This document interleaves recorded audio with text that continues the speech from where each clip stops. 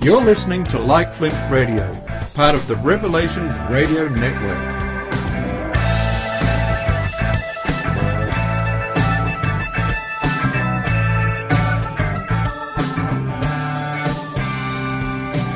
You're listening to Like Flint Radio, which you can find at www.likeflintradio.com.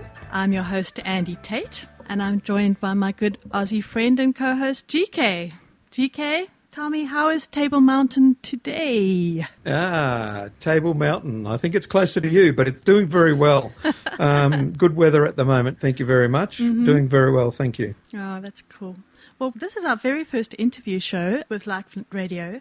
And it just seemed to me, and to you, G, as well, that the best person for our very first interview would be Chris White, because Chris, as you know, is a great friend of the show. He's been incredibly supportive of us. He's done some incredible debunkumentaries. Check out his archives at nowheretorun.com. I hope that's correct. But Chris, it's really, really good to have you back on the show. It's been a while. How are you doing? I'm doing really good. Thank you so much for having me on the show. I'm really honored to be the first interview show on the new format. I really think the format is great. The website is great. Everything is just looks like it's going to be really good. So I'm excited for you guys and honored to be on the show. Oh, well, thank you so much. It's really been something we've been looking forward to because there's so much to chat about. And G?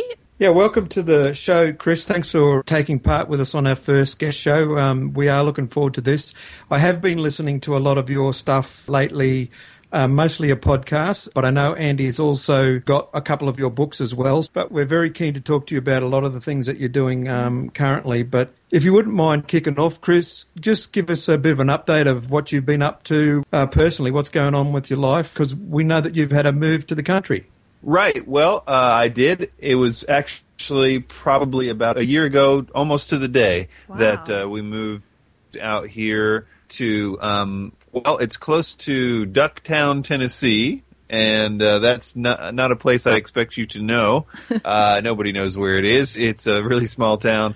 It's right next to Turtletown, Tennessee, and right across from Big Frog Mountain. So it's out in the Appalachian Mountains here in East Tennessee. Wow. And it's just a really beautiful country. It's kind of like the whitewater rafting capital of the country. It's just a really big, expansive kind of wilderness, really. But it's not too far away from some civilization. I'm about 30 minutes on either side. Well, on two sides of me, I'm 30 minutes from a pretty biggish town anyway. But one of the reasons that we moved out here was because we've always really wanted to move out here to East Tennessee. Back in the band days, we used to travel a lot, and every time we came out here, I always thought, one of these days I'm going to move out here. Well, I never actually came out here, but close to it, the general area.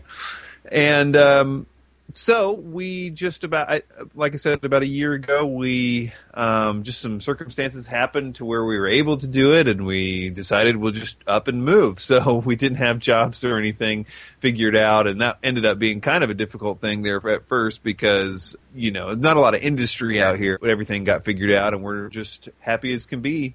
The benefits, there's a lot of benefits other than just sort of the desire of our heart kind of thing. One of the things that it's been good for me is it's given me a lot of time to write. We basically live in a cabin in the woods, and it's given me a lot of time without a lot of distractions to do the writing that I really wanted to do about Bible prophecy and a few other things. I'm writing 2 books, but the Bible prophecy stuff has been something that I've wanted to focus on. I've done a lot of stuff like, a lot of as you mentioned, the debunkumentaries and things like that, Ancient Aliens. And always when I was looking into that kind of stuff, I always wished that one of these days when I say everything that I want to say, or most of what I want to say with looking into the silly theories about stuff, that I wanted to just spend a lot of the time studying the Bible and studying the difficult parts of the Bible and see if I can try to figure out something about it, and really kind of, it's one thing to spend hours and hours and hours analyzing and looking up and researching some claim of, the History Channel about ancient aliens or whatever. And it's another thing to spend that same kind of time looking up the infinite, Word of God and some of the more difficult things, because Bible prophecy has suffered because it is complicated. It's not too complicated. It's not impossible, but it is, you have to really put some time and effort into the study of it in order to have a complete picture that doesn't contradict itself. Right. And so I wanted to spend that kind of time with that. And so it's afforded me the opportunity to do that. And also one of the ideas was too, is that I could, if I could get out here and kind of lower costs a little bit as far as, living costs and stuff like that, and pick up some part-time work and, more than part-time, then I would be able to sustain my personal needs better. Back in Nashville, my wife, of course, was, working a full-time job, and I was mostly, working all day doing ministry stuff. So basically I was doing it full-time, which was great on one hand, but on the other hand, it was sort of making me reliant on donations just to, to get by and pay the bills and stuff. But coming out here and being able to work, and we kind of got a pretty good way to do that independently, so I don't feel like I'm too bogged down with it. But at the same time, having an independent source of income is really great because I don't have to take any money from the ministry account, so it can all go back into, ministry stuff. So that's more freeing than you would think. And I sympathize with people like, pastors of churches and things like that when how they pay the bills is wrapped up into donations. Your hands are a little bit more tied than you would think. And that was what I knew I needed to do if I wanted to say some of the things that I wanted to say, because I knew that I would lose a lot of friends and colleagues and listeners and the whole 9 yards if I said everything I wanted to say. And I wanted to be in a position to lose all that and still be able to do it. Sure. Well, G, you're also living out in your little bush hut, so it's just me now that needs to make a move to the country. And So, GK, you live in the middle of nowhere too, huh? Well, we escaped the city probably 6 or 7 years ago and haven't looked back. So we've been living out in the bush for a little while, and it's just that city life was just getting a bit too much. It was getting pretty hectic where we were. I find that living in the country, one of the things you mentioned is, the cost of living is a lot less. But another thing, and no offense to city people, but country people are a different type of people. I grew up in a lot of small country towns, and yeah, they are. They're different. And out where we live, it's a wave as you're driving past and chit-chat if you're wandering down the street. So you don't get that in the city. What I found in the city was people were shoving you out of the way to beat you to the ATM machine or try and beat you to that door. They'd actually physically move you out of the way to get there. But here, it's nothing like that at all. So there's a lot of benefits for moving into the country. And, the pace is a lot slower. The stress is a lot lower. And the area we live in doesn't have problems for employment. It's one of the, in the state I live in, which is Queensland, it's got one of the lowest unemployment rates in the state. So there's that benefit too. There is work here for people that want it, and the cost of living is a lot lower. So there's a big plug for moving to the bush. Right. Yeah, I mean, it's good to be able to have some of the resources available to you that wouldn't be available to you in the city. And like the other day, we had some pipes burst because of the coldness, and we're out of water for a while. Yeah. But, I've got a creek in the backyard, so I just, could get water from there and put it in the Berkey water filter if we needed it. That's something that's just, not always possible in the city. I mean, our spring water is basically already filtered, so it's a pretty interesting situation that you have a lot more opportunities in those kinds of things too. That same thing happened to us too, Chris. Our first winter out here, our pipes burst as well, so that was a new experience because I live in the coldest area of one of the warmest states. But that was a bit of a shock. But once we got over that and learned, okay, these things happen out here, that was a bit of an initiation. It was the the coldest winter they'd had in 70 years or something. And but after we got over that, it was pretty good. But sure, there are some downsides. But if you're not too far from a major centre, all those things fall into place as well. So, Chris, one of the things that Andy and I have been discussing and found really interesting, and I personally have been listening and waiting for every episode that's coming out, and I think your working title is The Anti-Messiah, your work on that. Could we discuss that? Yeah, absolutely. The idea behind Anti-Messiah is the possibility that the Bible is telling us that the Antichrist will basically present himself as the Jewish Messiah. I say that a little more carefully than I have been. I think that part of that, was saying that the Antichrist would be Jewish, and I think that there are scriptures that go in that direction specifically. But I don't think it's necessary that he, really is. I think he just needs to claim it and be able to prove it to a degree. Whether he is or not is kind of a moot point. But I do think the scripture says that too.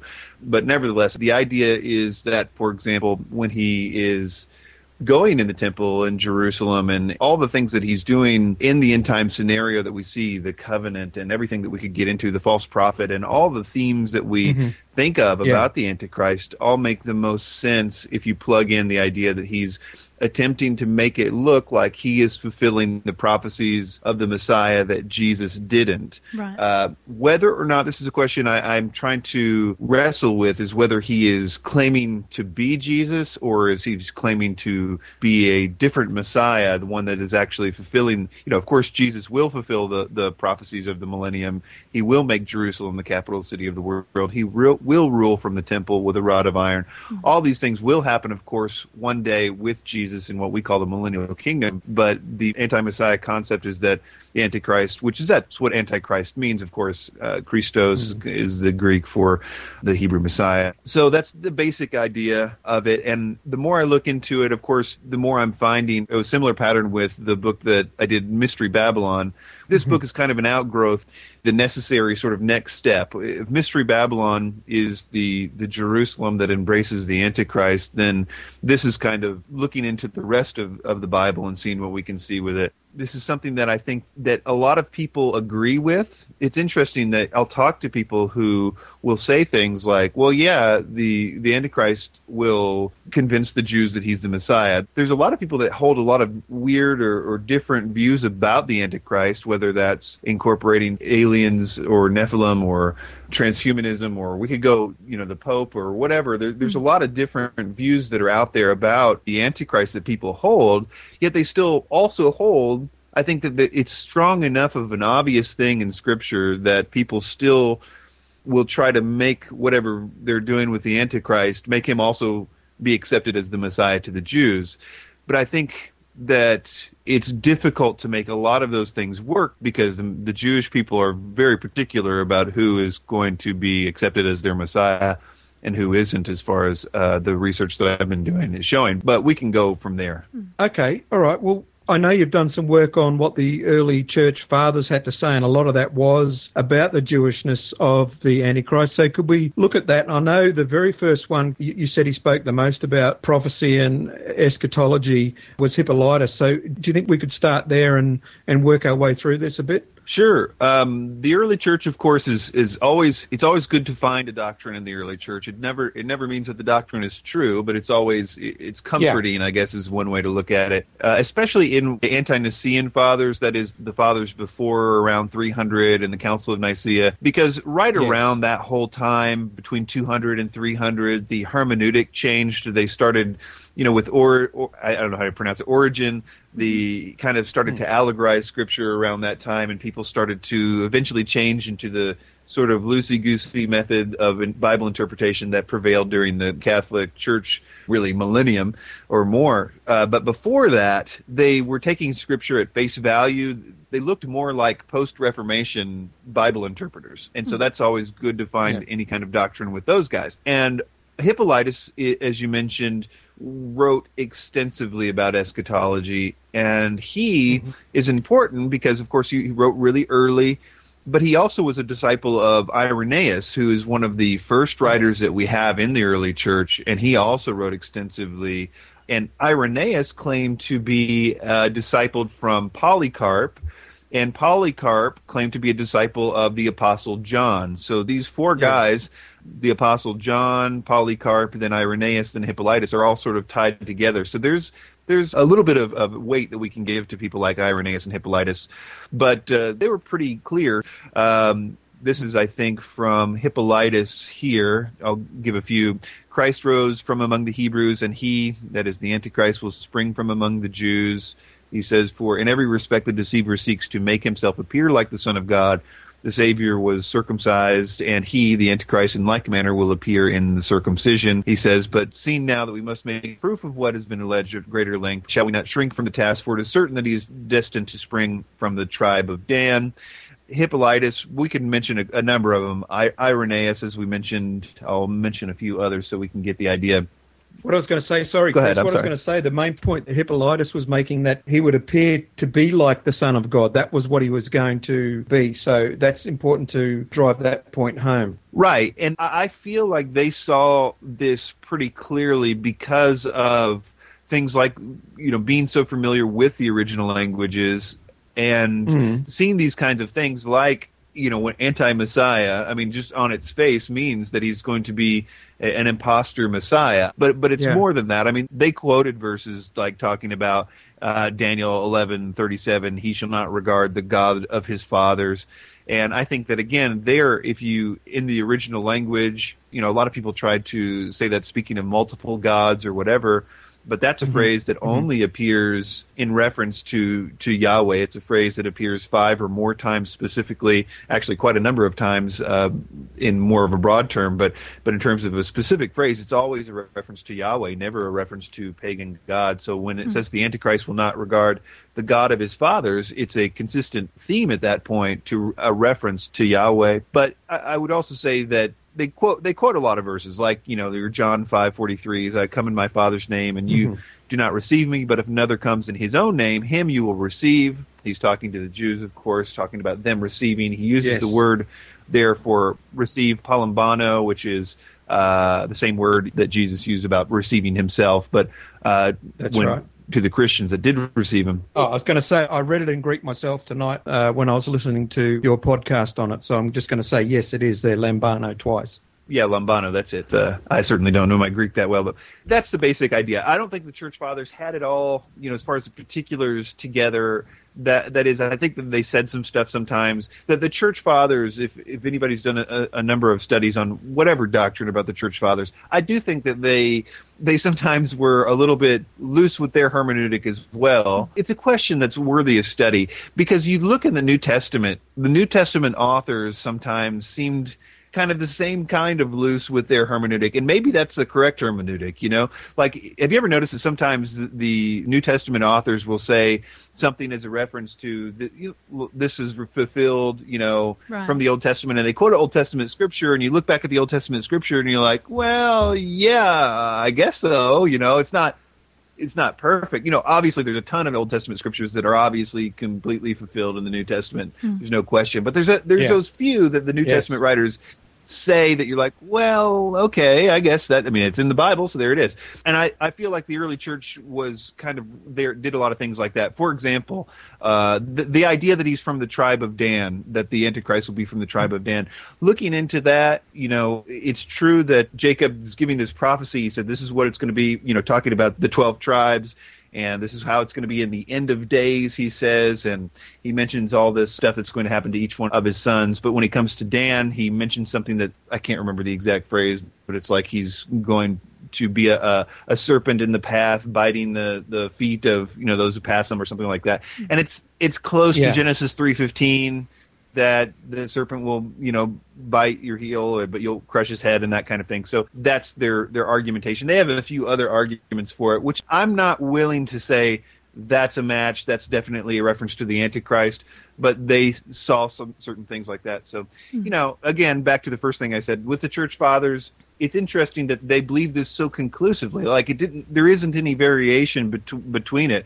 Even the ones, some people will say the church fathers believed that it was Nero, or that Nero was going to be involved, or that he was going to raise from the dead, because Nero was long dead by the time a lot of these guys wrote. But there is a certain sort of segment of the church fathers that had a view that Nero was involved. But even then, the extreme ones that thought it was Nero, no question, they even thought Nero would go to the Jewish people and become like a Jewish person when he resurrected. that he would become a teacher of the law and would convince them that he had a Jewish name and that he was, from the tribe of David and everything. They came up with this sort of elaborate sort of thing where Nero would become a Jew to the Jews and then be accepted as their Messiah. Wow.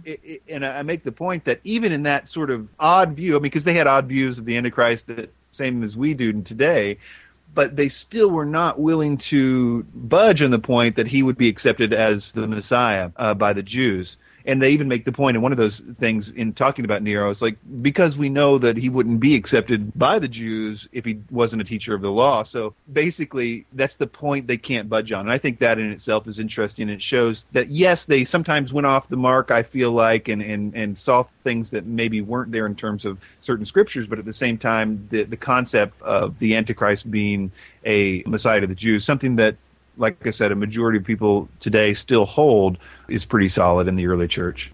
So some of the silly things that we might come up with today, like some might even try and say that, Barack Obama is the Antichrist and silly things like that, because, they try and fit in a situation where you might have, say, an Islamic Antichrist and, Obama must be a Muslim, therefore he could be the Antichrist because he's doing X, Y, and Z. So that would be an example of a modern-day way of putting someone into the frame who shouldn't be there.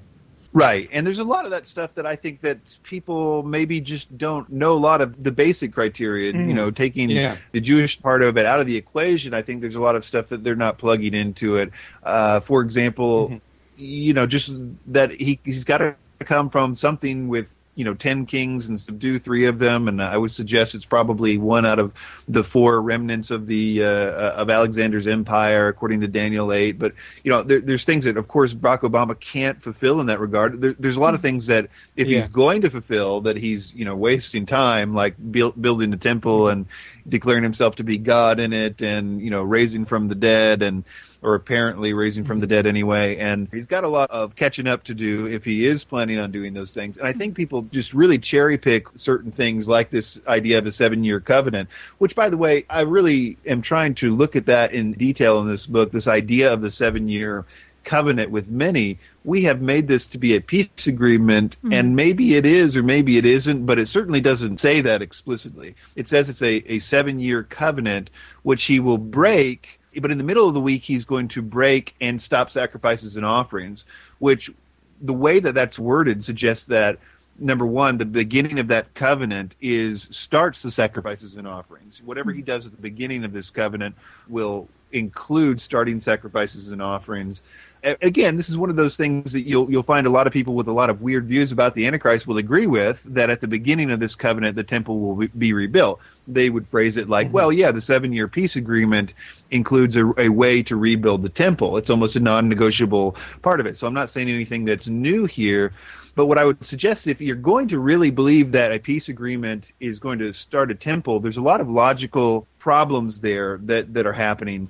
Number one, that there is no peace agreement. I would say this really strongly. There's nothing that can happen peace agreement-wise, whether that's building a temple right next to it or whatever, that's not going to incredibly anger the Muslims, because you can't right now. It's illegal. I mean, though technically Israel has sovereignty over the Temple Mount, you can't go up on, like a Christian cannot take a Bible up on the Temple Mount or cannot be caught praying on the Temple Mount. Yeah. It's illegal for a Christian to pray on the Temple Mount, let alone a Jew making animal sacrifices on the Temple Mount. It's not going to happen without a big problem. And I think that even if some kind of pretense to peace is made, I guess what I'm trying to say is that everything that's being described peripherally by the idea of sacrifices and offerings starting with the 7-year covenant suggests that it is messianic in nature. For example, there is only a really small minority of Jews, like, for example, those that are in the temple, that run the Temple Institute, that believe that it's possible, or theologically possible, or physically possible, to rebuild the temple that they're waiting for without the Messiah coming. Because, number one, theologically. Number two, technically they're supposed to build Ezekiel's temple, although they're planning to build Solomon's temple. Ezekiel's temple is just not going to happen without some messianic direction. Even today, they say they need messianic direction to figure out who exactly is from which tribe and who can do which jobs, let alone where the Holy of Holies was. These are things that most Jews will tell you, well, we need the Messiah to do that. That's why we can't build the temple yet. Even so, even if we take the idea that the Messiah is needed for that idea, I argue that the concept of the covenant, because it says covenant, it doesn't say peace agreement, and the Jews basically, they see Jeremiah 31:31, which we see, of course, is a reference to the new covenant, which says, behold, the days are coming in which I will make a new covenant with the house of Israel and with the house of Judah. It's repeated, of course, in the book of Hebrews, and we understand to be a reference to the new covenant that the Messiah makes. Well, they also see Jeremiah 31:31 as a messianic prophecy, that they're waiting for the Messiah to come to them and make a new covenant with them. Except they interpret that covenant as a resurgence of the Jewish laws, a beginning of the sacrifices and offering again, particularly the daily sacrifice, and the rebuilding of the temple. If you ask a Jew what the new covenant is, they would say, one day the Messiah is going to come, make a covenant with us, build a temple, and start daily sacrifices, and everybody's going to start really keeping the Sabbath, and everything else is going to really start up again. That's what I see is happening in the end times. Remember, Jesus in Matthew 24 says that, you guys got to flee when you see the abomination of the desolation, and I hope that you don't have to flee on the Sabbath. Now, a lot of people interpret that as saying, well, the Sabbath is reinstituted for Christians, and Jesus doesn't want us fleeing, if it's a Sabbath. That's not Jesus' point. Jesus is saying, look, I don't care if it's the Sabbath, you're fleeing. The point is, flee, flee, flee. I hope you're not pregnant, and I hope you're not nursing, I hope it's not the Sabbath, but you're fleeing anyway. Right. What he was saying is those things would inhibit or slow down your fleeing. And so, for example, I think that the Sabbath in Israel, in a recovenanted Israel in their mind, where it's again punishable by all kinds of laws, if you're breaking the Sabbath, it's going to be difficult for somebody to flee in that scenario. Right now, it's even in secular Jerusalem, it's hard to move around too much on the Sabbath, but in Jerusalem where the temple is rebuilt, they believe their Messiah has come back. And in fact, if you understand the fact that a war is inevitable if you rebuild the temple and start sacrifices on the Temple Mount, even if you have some sort of idea of a peace treaty, then you also understand why they don't care. Right now, even those that say, we don't have to wait for the Messiah to build the temple, know that they can't build the temple because it starts an inevitable epic war with all Muslims that would converge on Jerusalem and attempt to destroy it. That's why they don't build the temple, because they don't want to destroy the state of Israel. They would like to keep it around, so they don't do that. But the thing is that connected with this idea of a rebuilt temple and a Messiah coming back and making a new covenant is the idea that the Messiah is here to now go to war with our enemies. He is here to go to war specifically with what they believe to be the Muslim countries that surround them and completely destroy them. It's a interlocked sort of thing. So if they really believe that their Messiah has come back, let's say Elijah, they believe Elijah, who we would consider the false prophet, is calling down fire from heaven, doing all the stuff that Elijah is supposed to do, and here the Messiah is rebuilding the temple and everything else. Why would they not believe that he's also going to defeat their enemies? And so why not build the temple? Especially if, as the Bible tells us, the Antichrist comes from a military background. Who can make war with the beast? Everybody's boast about him is that he's unable to be defeated in war. We see pictures of his war in Daniel 11:40-45, and he's absolutely uncontested.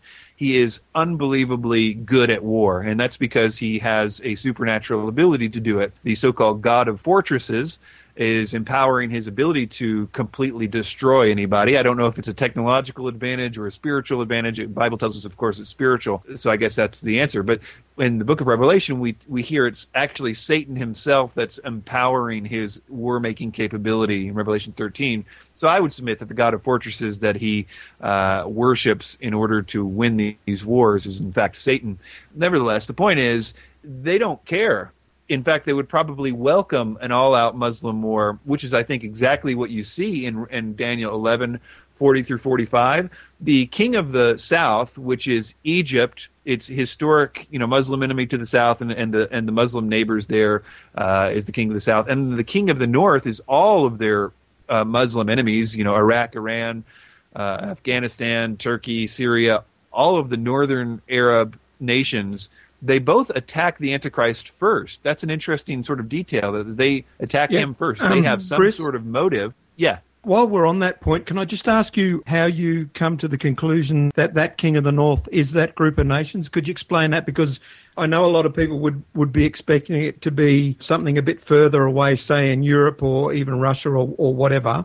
Can you tell us how you come to that conclusion that it's those countries? Sure, that's a good question. The idea that it's Russia, the king of the north is Russia, really started after the Cold War and really got underway with Hal Lindsey's book because, of course, the big bad guy at the time was Russia. But other than that, there really isn't, other than it being a scary geopolitical enemy at the time, there isn't any textual reason for it to be anything else. Daniel 11 is a very interesting chapter, and in it, it's basically the story, if you will, of the Ptolemies and the Seleucids. The Ptolemies, of course, being Egypt and the surrounding sort of nations, and the Seleucids being the Seleucid Empire, which included those nations that I mentioned and a few more. It kind of ebbed and flowed a little bit with different nations over the course of its history. There is a great paper out there that's called Daniel's King of the North, Do We Owe Russia an Apology? By a great scholar who I've had the pleasure of talking with and conversing with.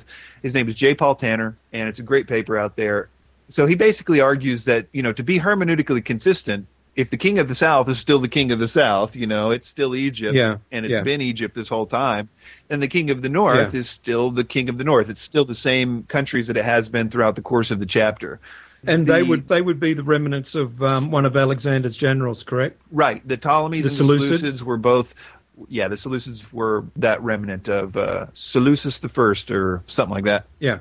Okay. Yes. So that's why we would say, okay, it's not necessarily Russia or some European confederation, as in the Europe as we know it today, but more than likely to be from the former, Seleucid Empire. That's why, that confederation of nations. So this brings us to the three kings theory. We might as well discuss that while we're here, if that's possible. Could you explain that to us? Sure. The three kings theory is basically the idea that the king of the north and the king of the south are different from the Antichrist. That is, that there are three kings involved in this particular scenario.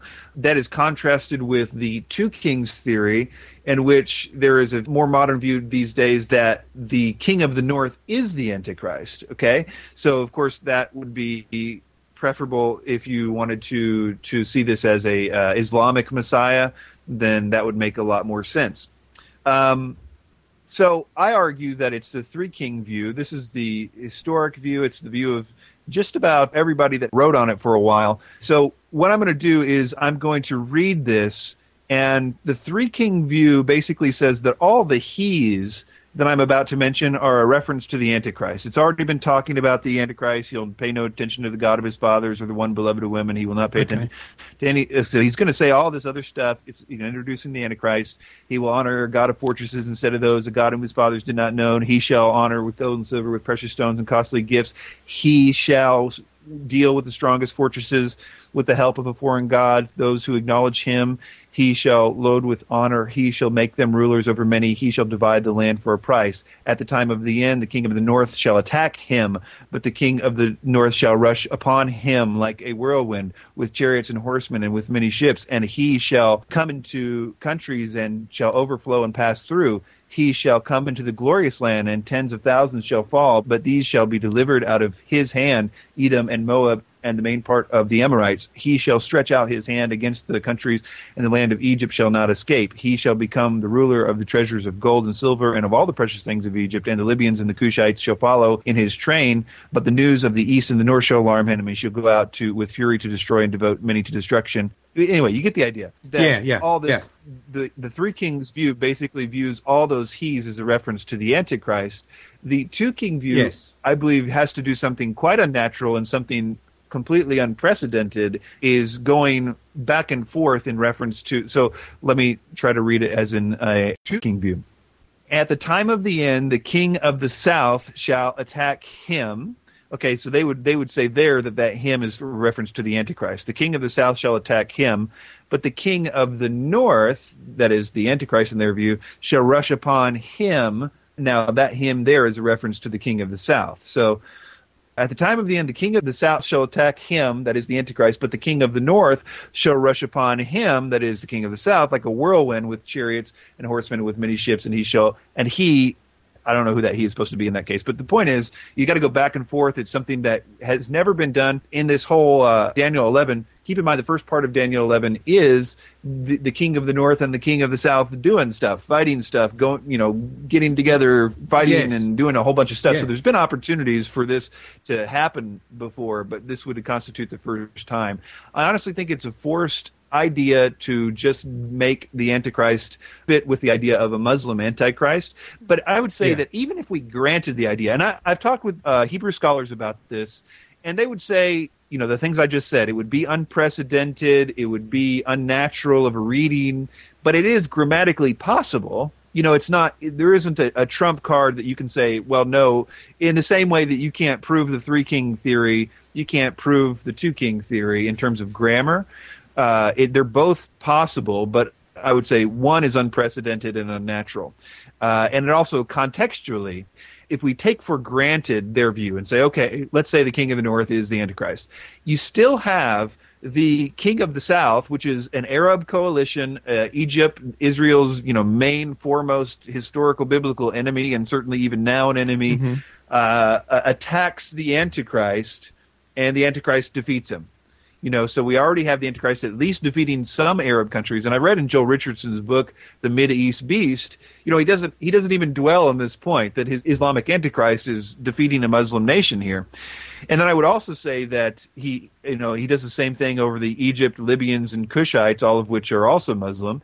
And indeed, when he goes into the glorious land, he is attempting to completely destroy Jordan, because he shall come into the glorious land, and tens of thousands shall fall, but these shall be delivered out of his hand, Edom and Moab and the main parts of Ammon, which is the Ammonites, which are all in Jordan.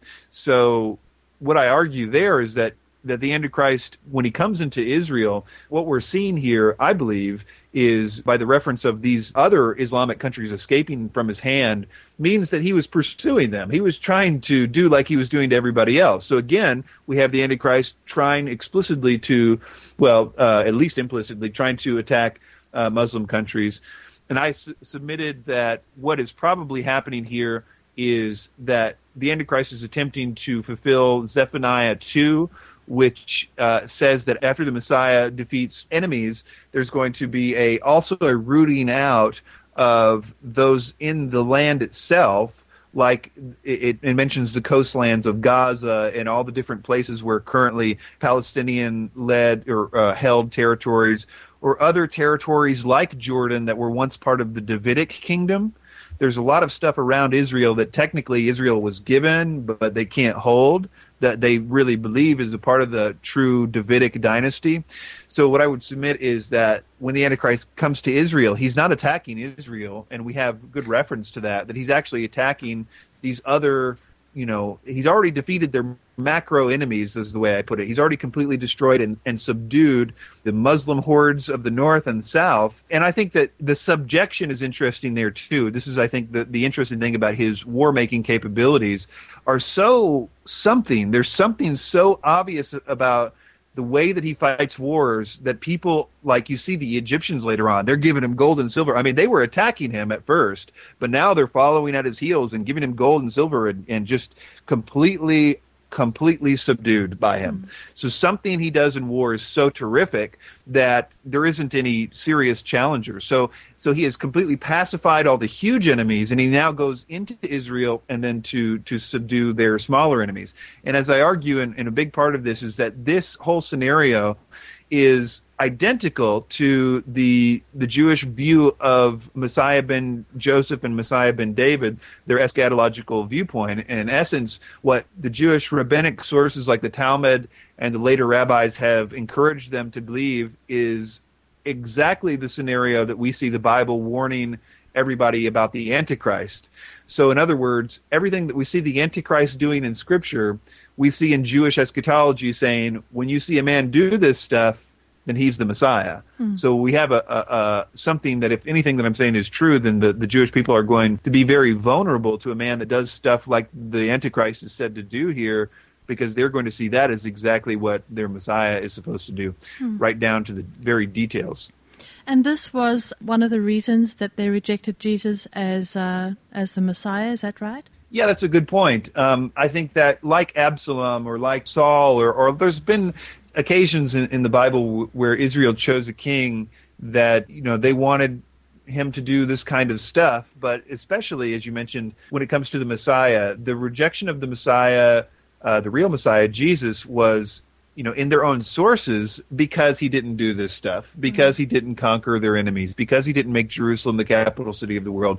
These are the kinds of things. They didn't see Elijah. These are the other kinds of things that are prohibitions for them believing that Jesus was the Messiah. But it really does center, and I've read this in the sources that are scary, that they basically say, how are we supposed to know? How are we to make sure that we never get fooled again? Wow. And their answer is scary because it says, well, that's a simple question. If anybody ever does this, then he's it. Wow. If anybody ever destroys our enemies, sets up Jerusalem as the capital city of the world, builds a temple and starts the sacrifices again, then that's all we need to know. Somebody did it. That's him. Yeah. And that's the scary part about what all this stuff that I believe is right in front of our faces, that we all read these verses over and over again, and we know that the Antichrist is in a Jewish context. We know that he's starting daily sacrifices and he's sitting in temples and these kinds of things. I know that a lot of times people see the idea of him, the midpoint, when he breaks the covenant and stops the daily sacrifices. I argue that, a lot of people see that as maybe he's changed his view. Now he's trying to distance himself from Judaism and he's just going to declare himself to be God now and sort of, maybe he was going with the Jewish thing and starting sacrifices and all that stuff before, but now he's stopped the sacrifices and calling himself God, which of course the Jewish people would not, as far as I know, I don't think that they would immediately accept a Messiah that claimed to be divine. That is not a part of their theology as yet. But my argument is that everything that the Antichrist does at the midpoint is more consistent with his messianic claims than before. So the only thing that's different is now that he requires worship. So, for example, when he claims to be divine in the temple, he is doing two things that are extremely important with messianic prophecies. We, of course, as Christians know that the Messiah really will be divine. I could take you to a number of scriptures in the Old Testament that argue that, and I think that the Antichrist will have no real trouble, especially after he just got done resurrecting, in front of everybody. He's going to have no trouble telling them that, here's the scriptures that say I'm divine. But I think that even more than that, the idea that he does so in the temple is more of a bolstering of his messianic claims, because this is one of the biggest things that the Messiah is supposed to do. He's supposed to rule from the temple in the millennium. All the nations are supposed to stream to the temple and worship him.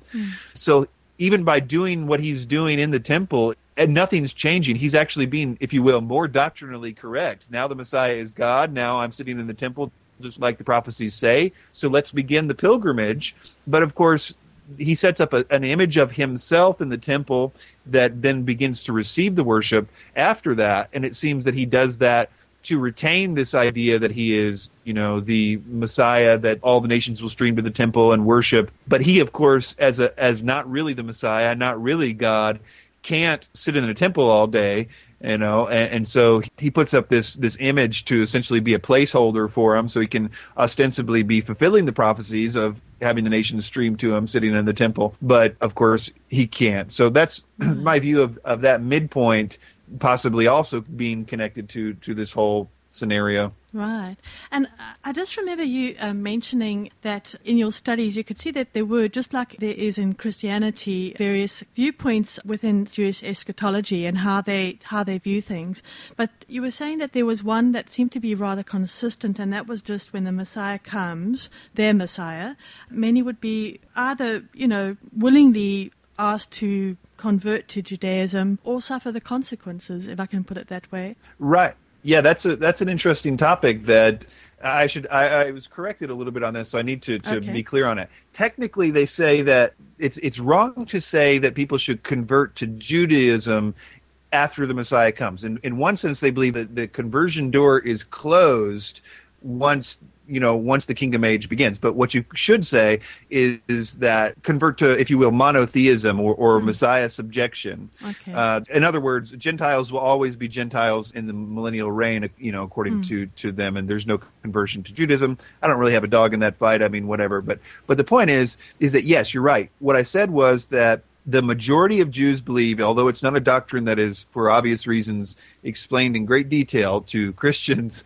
and everybody else, but when they believe their Messiah comes, that there's going to be a time before it's all set up, before the age of bliss and utopia is ready to go, that requires a extirpation, a rooting out and killing of all those who won't be subject to this Messiah, that still, as they would say, are unrepentant Gentiles. So they needed to be rooted out and killed. So this, of course, is a really odd sort of view to have the Jews who, are the victims of one of the worst genocides, religious genocides in history, or ethnic genocides, or both, are essentially saying that a big part of the end times plan is a complete rooting out and killing of those who won't follow their Messiah when he comes. Now, that's something that I quoted Joseph Sarachek, who wrote The Doctrine of the Messiah in the Middle Ages, and there's lots of those kind of statements throughout the rabbis, through the Talmud, and so on and so forth. But he actually makes the claim, almost offhand, that view that I just mentioned is universal. Almost everybody agrees with that view, and that's why I was like, wow, that's amazing that this is so widely believed. Yeah. And then, of course, I saw it sprinkled out throughout those other ideas. They believe that the Messiah, when he comes, will fight all these battles, these particular wars, and destroy their enemies. But after that, they believe that he will finish those wars with those big enemies. He will come back to Israel, where he will be killed and then resurrected by Elijah or whomever. And then technically they believe in two messiahs. That one that goes to war and is killed and resurrected in Israel is Messiah ben Joseph.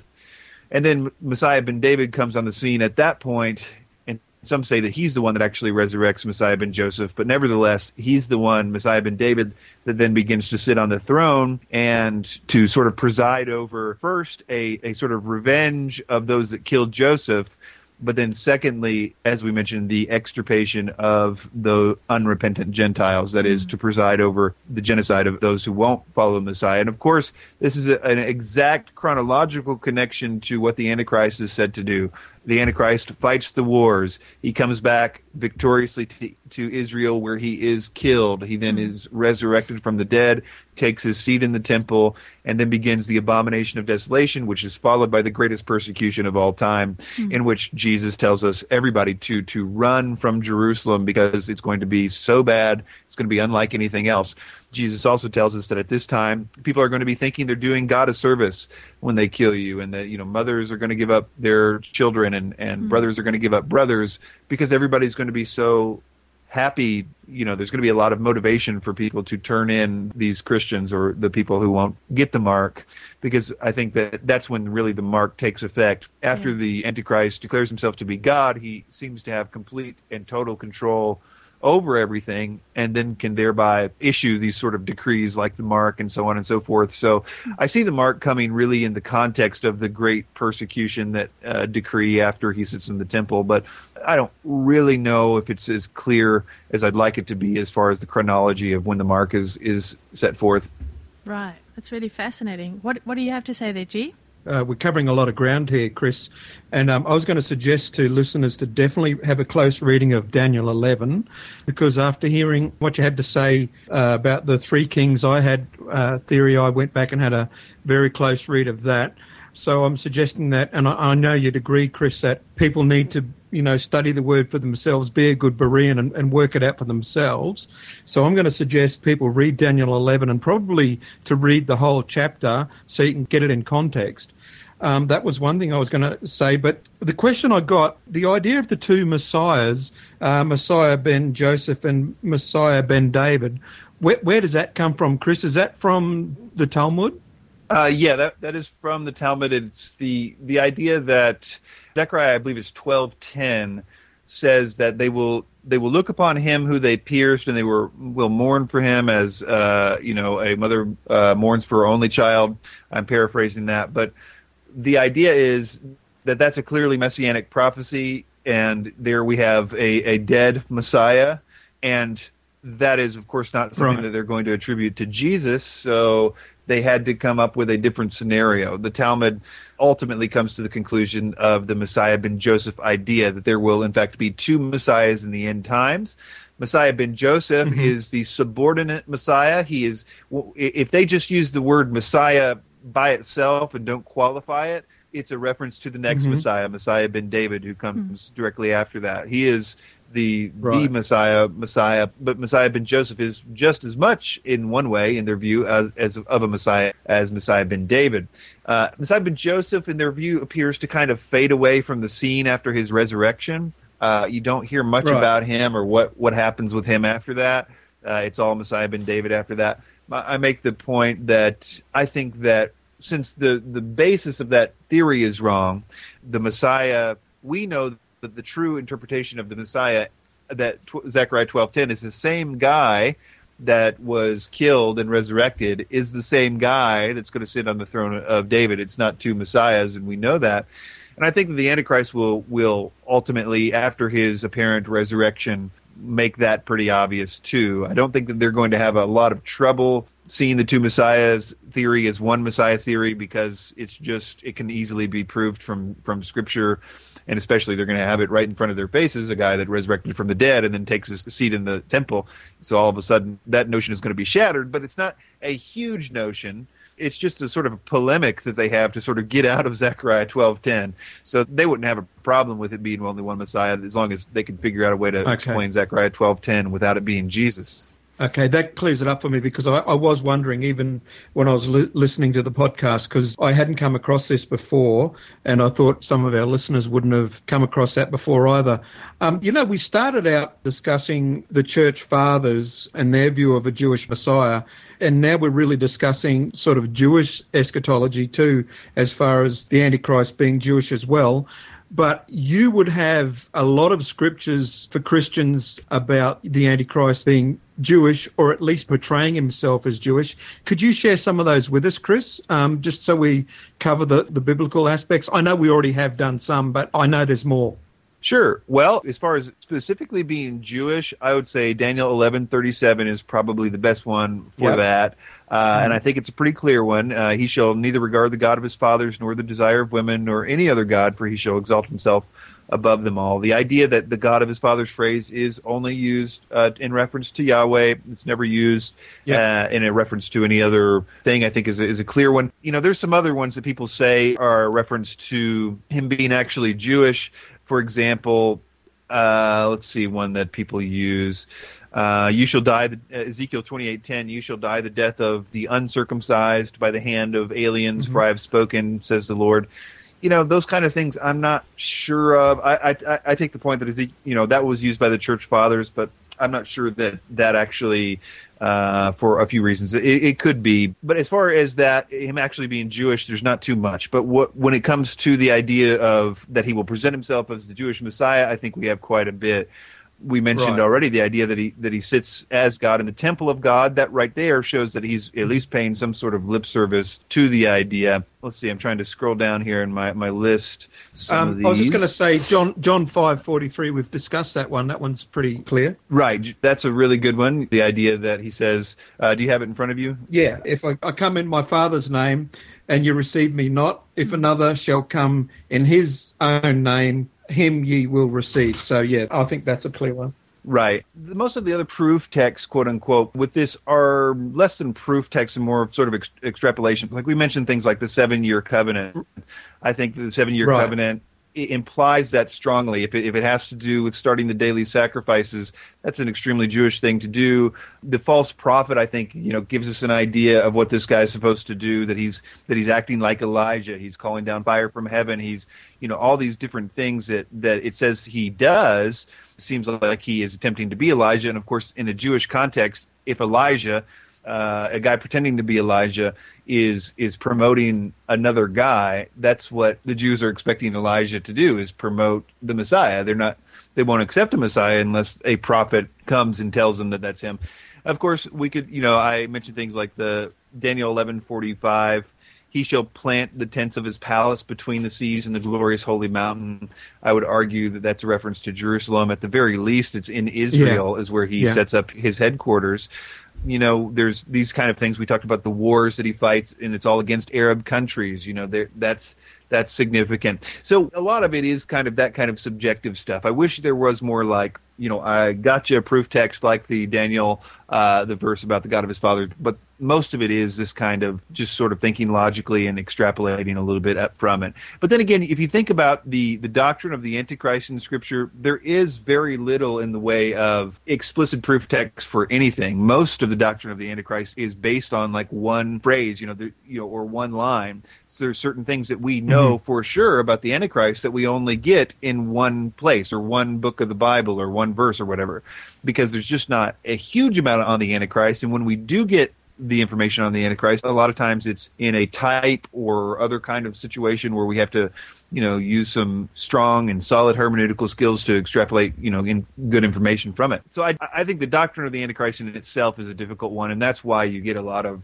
loosey-goosey stuff with it. But, I do think that what we're talking about here does have a solid and a logical basis. Chris, what about people that will be listening now that have for many years been taught and believe that the Antichrist will lead a 10-nation coalition that will be, rise up out of Europe? A lot of those people that will be listening to us now would probably think that we've sort of lost the plot a bit ourselves. How do we deal with that? Well, because, to be honest with you, Chris, the bits that I've heard you've said, I tend to actually agree with. And I've always had a bit of a problem with that 10-nation thing. But because, so many of my fellow believers around me believe it, you're a bit careful what you say because you don't want people to think, well, doesn't he understand the Scriptures? So how do we help them to understand what we're talking about here in light of that? Well, that's a good question. And first of all, I would say that there's something completely right about that, and there's something that's usually said in the context of that I believe is not right. I do think that the Antichrist will come from a 10-nation confederacy and that he will subdue three of them. And I would say that that's even the idea that a lot of Jewish people have, that the Messiah, when he comes, will come from a different place like that. He'll come on the scene from somewhere out there. But nevertheless, the problem, I think, is when people say that 10-nation confederacy is going to be the revived Roman Empire. That doctrine of the revived Roman Empire, I believe, is flawed. It is based on really two sections in Daniel. I say two, technically it could be three, because what they're doing is combining Daniel 2 and Daniel 7 and saying that they are the same picture, the statue that Nebuchadnezzar sees and the vision of the four beasts that Daniel sees. They say they're representative of the exact same thing. And so therefore, if that's true, then since we know the feet of iron is a reference to Rome, then the fourth beast must also be Rome, the fourth beast which has 10 horns, etc. So that's why we say, okay, well, I guess Rome's coming back, because we've already forced the doctrine of Daniel 2 and Daniel 7 being the same thing. So now we're stuck between a rock and a hard place and have to make the fourth beast a Roman Empire, when in fact the four beasts are allowed to continue at the same time. I make the case of that the four beasts are contemporaneous. That is, it's a picture of the nations that are on the earth in the end times. Like all four of those beasts, the leopard, the lion, etc., the bear, will actually be on earth at the same time. It's a picture of the last days. Completely. They're contemporaneous, and I think that the grammar and a lot of things in that chapter show us that. Joel Richardson actually posted a blog recently and referenced my commentary on Daniel, and a number of other people. He's got a pretty extensive collection of commentaries on Daniel where he referenced what I just referenced, the contemporaneous beast view, but he called it something different. I can't remember, but that he referenced, really great scholars from all of these different ages that had the same view, which I was glad to see, because I was a little worried that, I couldn't find very many people that had the same views, and it seemed quite clear. The other verse that people say that he's Roman from is from Daniel 9:26 and 7, where it's a reference to, 9:26 says, And the people of the prince who is to come shall destroy the city and the sanctuary, and the end shall come with a flood, and then there shall be a war, desolations are decreed. And so they say, of course, the people of the prince to come, that is, since the Romans destroyed Jerusalem, and the people of the prince to come, that is, his people, Romans, destroyed the city, but he's the prince to come. But I make the point in the commentary that this is a reference to Titus, and I say this as a futurist. So, of course, think Daniel 9:26-27 is a reference to the future and the Antichrist in the next verse. But the reference to this being Titus, it says this way because, of course, Titus was a prince to come at the time that Daniel was writing. Titus didn't exist at all, or would for hundreds of years at the time that Daniel was writing. And the reason it says it as the way it does is the people of the prince to come will destroy the sanctuary is because as Josephus couldn't make it any more plain, Titus was doing everything he could, running around Jerusalem, trying to get his soldiers to stop destroying the temple. Yeah. According to Josephus, he cannot be blamed for the destruction of the temple because he was adamant. He was out there in the thick trying to pull people off of it, but the people, Josephus makes the point, were just too much in a rage, too much in a fervor, and that they wouldn't even pay attention to him trying to get them to stop. So the Bible doesn't put the blame on Titus for the destruction of the temple. It puts the blame on his people. So if you take those two verses away, 2 and 7, and this thing in 9:26, then there is no reference to the Romans. Now, that being said, the 10-nation confederacy that the Antichrist comes from, I do think it's going to be somewhere in the West, though I feel it has to be, because of Daniel 8, limited to the 4 empires that split up after Alexander.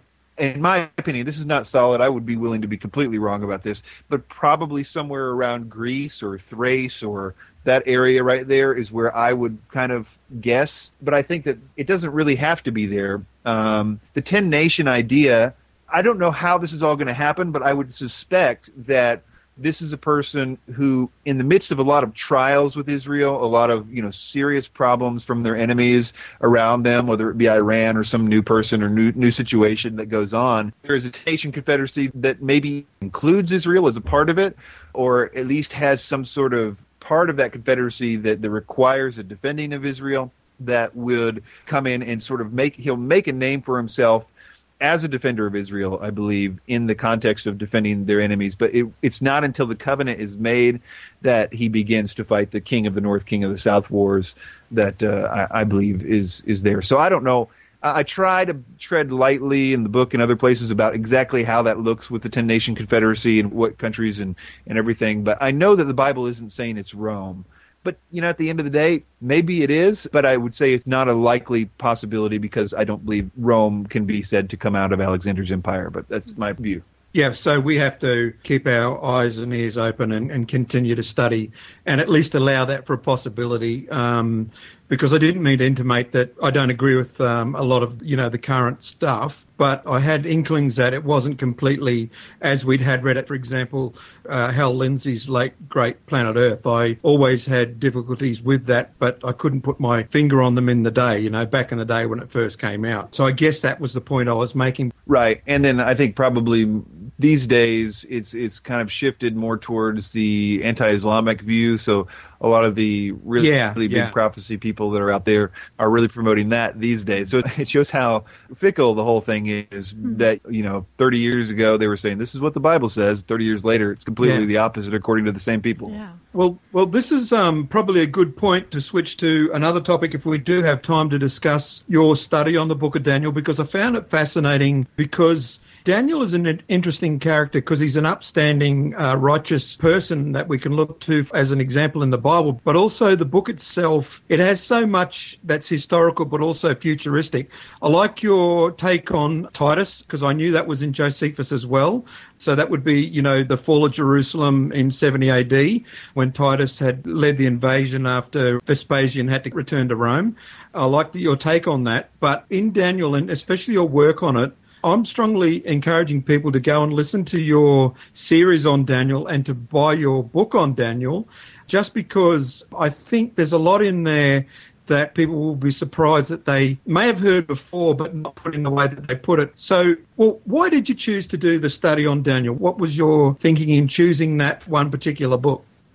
I did that because I knew I was going to be doing some work on prophecy, and I never felt like I knew the book of Daniel like I should. And it was always sort of my Achilles heel with prophecy, is that I didn't understand Daniel. And the experiences that I've had up to that point showed me that if I did these verse-by-verse studies through a book and was accountable and, published it online and all this other stuff, that I would be forced to do good research and to, just to be thorough with it. So that would be the best way to learn it. So that's why I decided to do Daniel, is so I could learn Daniel. But you're right. It's one of the most amazing books in the Bible. It's got everything from the basics of Christian living to the most clear prophetic pictures that Scripture has to offer. It's just this wide range of edification, and I don't even know what to call it. Just amazing. I mean, it's one of the things that really proves the Bible is what it says it is. That is, writing history in advance, something that's not possible. And because of that, it's got a lot of critics out there as well. But being able to interact with that stuff as it usually does gives me sort of even more confidence in the conservative view. Never be afraid of critics. Never be afraid to look into what critics have to say, because you'll just be like, oh, brother, is that what they were saying? Is that their proof for this? Like, there is nothing to worry about, Yeah, with Daniel, the character himself, I see him as someone who, we're mottoed after. He did set his face like flint. He was happy to be respectful of the king or whoever he was serving, but when it came to the things of God, he was unflinching. And, he didn't waver and was always upright and always sought to please God. So I find the character himself inspirational in a lot of ways, and I'm sure a lot of people do. I mean, you learn about Daniel in the Lion's Den at Sunday school, when people used to go to Sunday school. Sadly, many don't these days. But yeah, Daniel, the character, but the book itself, now your take on it, I noticed a lot of it does base itself around the Seleucid or Seleucid Empire again, doesn't it? Well, certainly with Daniel 11, and it does come up in other places. Most of the stuff that I would say about the Seleucid Empire, it's what every conservative would speak about. Like Daniel 11 up until verse 36 is all about the Seleucids and Ptolemies. But at 36, is when you have the verse 36 of Daniel 11 is when people start to see the Antichrist or not see the Antichrist, depending on if they're historists. I never get that word right. Or futurists, but historicists. There we go. But yeah, I think it does come up certainly in that chapter. Yeah, especially in that one. And I would also encourage people to go and study the Seleucid Empire for those reasons, get a bit of an understanding of the background, because later on, as we know in history, especially when we have an understanding of the Maccabees, in the intertestamental, there's a word for you. I don't know if I just made that up, but, in the intertestament period, we have, we could say, a prototype of the Antichrist, Antiochus or Antiochus IV, who comes and defiles the temple, And that's why I think people need to have an understanding of that period, because you can get glimpses of what you may or may not see in the future of what an Antichrist might be, because Antiochus IV called himself Epiphanes. In other words, God manifest. So he made himself a claim bigger than, at least I believe, he should be making. Oh, certainly. That's an interesting subject.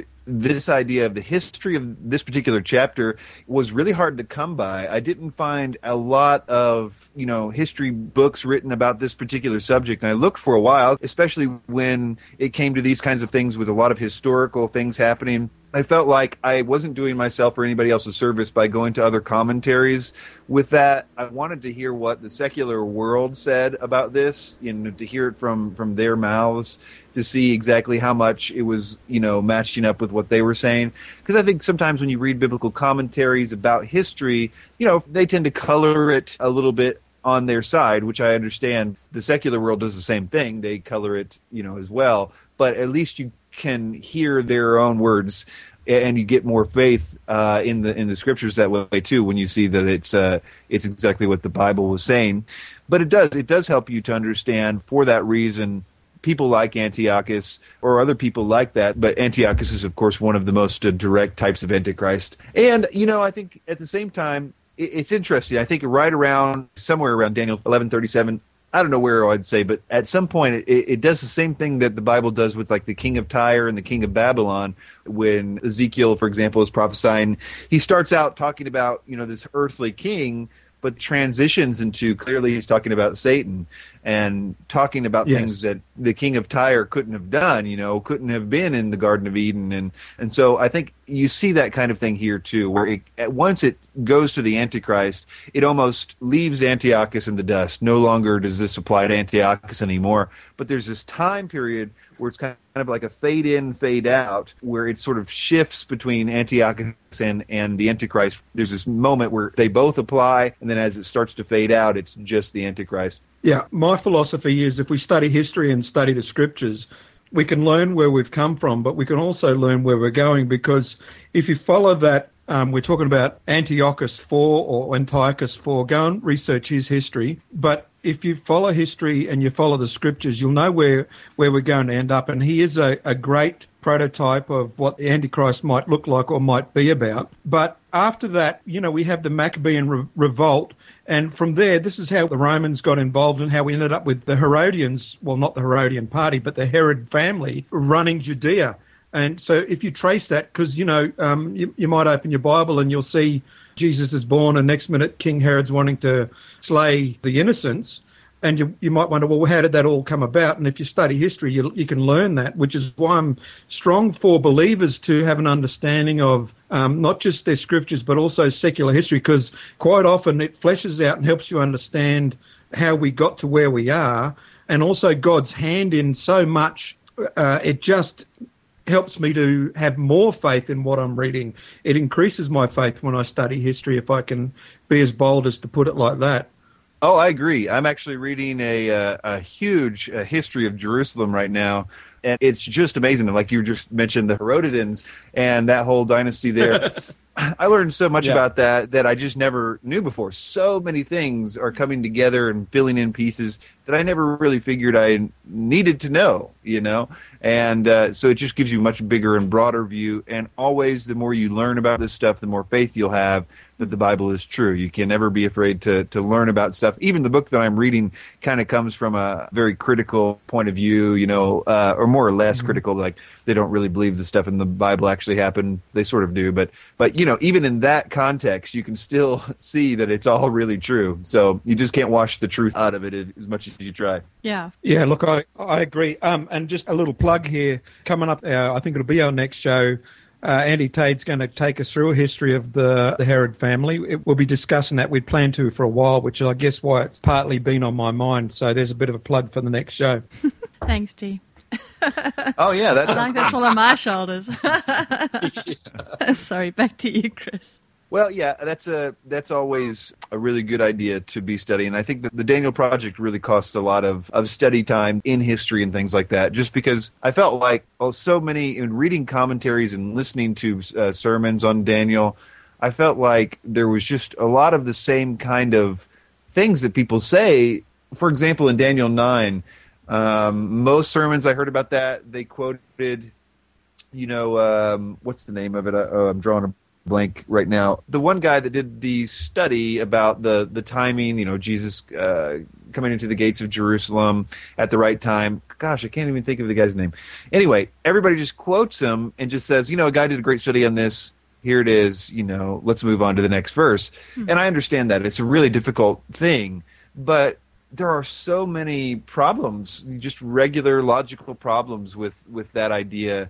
And of course, like I said, Daniel 9, I'm totally futurist. I think that it's talking about the Antichrist. I don't think it's all about 70 AD or anything like that. But at the same time, there are some problems with what we've kind of been doing in the last 100 years or so with that passage, that if you just take it for granted and just read the commentaries and just listen to the sermons and don't check to make sure everything lines up historically, and I think the Bible does that intentionally. If something is not lining up and all the facts aren't fitting, then there's probably something that you're supposed to be doing differently there, or see a little bit differently. And ultimately, my view of Daniel 9 is not terribly different than most people. We get to the same place, basically, just got there in different directions. But that's the kind of thing I mean, is that not taking stuff for granted with these incredibly difficult sections of Scripture is the way to do it. Yeah, look, all I can say is that we do really need to study it for ourselves. But if you want to have a bit of a good grounding and maybe something from not a completely different angle, but laid out a bit clearer, I'm going to suggest Chris White's series on Daniel. It's in a podcast series on his website and also his book. Strongly urge you to go and look at that. and have your Bible in hand as you listen to each episode and take notes and study it for yourself, because you might just find that your view may change, or you might find that it reinforces some of the stuff you already believe, or you may very well be sending me an email asking me why I suggested it in the first place. But but anyway. You're doing well, G. You're doing well. I just really wholeheartedly suggest that people do listen to your podcast series and read the book, and with an open mind and with the Bible in hand, and have a look at it. But anything else from you, Andy? Yeah, I absolutely agree. Chris, am I right to say that they could go and find that on Nowhere to Run? Is that right? Nowhere to Run under, maybe, is it the Biblical Prophecy section? Right. Well, probably for all the stuff we've been talking about today, the website Bible Prophecy Talk has all this information on it. Okay. And everything that I have done so far in either book form or planning on doing in book form, you can also get in an audio format. So I've pretty much the Mystery Babylon book, the Daniel book, and also I'm basically podcasting one chapter at a time as I'm writing this book. So you might have to search around a little bit to find all those chapters, but you can go to the archive section at Bible Prophecy Talk and get all that stuff for free. So there's not really any need to buy the book if you're an audio listener anyway, which I suspect many people listening to this are. That's great. And I mean, I also encourage you just to go get onto Amazon and check out Chris White. He's got a selection of various books that he's got there, and they are all brilliant. So, yeah, really, really encourage you to do that. Thanks. All righty. Well, we'll probably wrap it up there if you guys are happy. Welcome to our world, Chris. This is how we roll. No, it's fine. I know how it is. Well, Chris, this has been really great to have you with us. There's so many questions I actually had. I wish I could have gotten into, actually, because it's really, really interesting. And that's why I say the best is to just go listen to the podcast and, and just take it in. Just try and be open when you're listening to it. And like G says, have your resources with you. Go and check out what Chris says. Go test it, But this has been great. Really great to have you with us. Well, I appreciate it, and, I'll be glad to come back anytime or whatever, and just want to encourage you guys to keep doing what you're doing. I'm really excited about the new show and new format, and looking forward to, helping any way I can and seeing you guys grow and just do a lot more ministry like you've been doing. So thanks again for having me on. Thanks so much, Chris. And Eugene, what do you have to say? Yeah, no, listen, seriously, thanks very much, Chris. Really appreciated your time, and definitely we will be calling on you again, because we do have a lot more that we'd like to go through with you. So appreciate your time. Thanks very much. Take care, and God bless you and your family, mate. All right. Thanks a lot. It's always a pleasure. Bye-bye. All right. Bye. Bye-bye. Thank you for joining us. We hope you've enjoyed our show.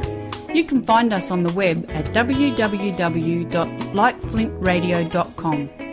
If you'd like to contact us, you can email us at mail@lightflintradio.com. That's mail@lightflintradio.com.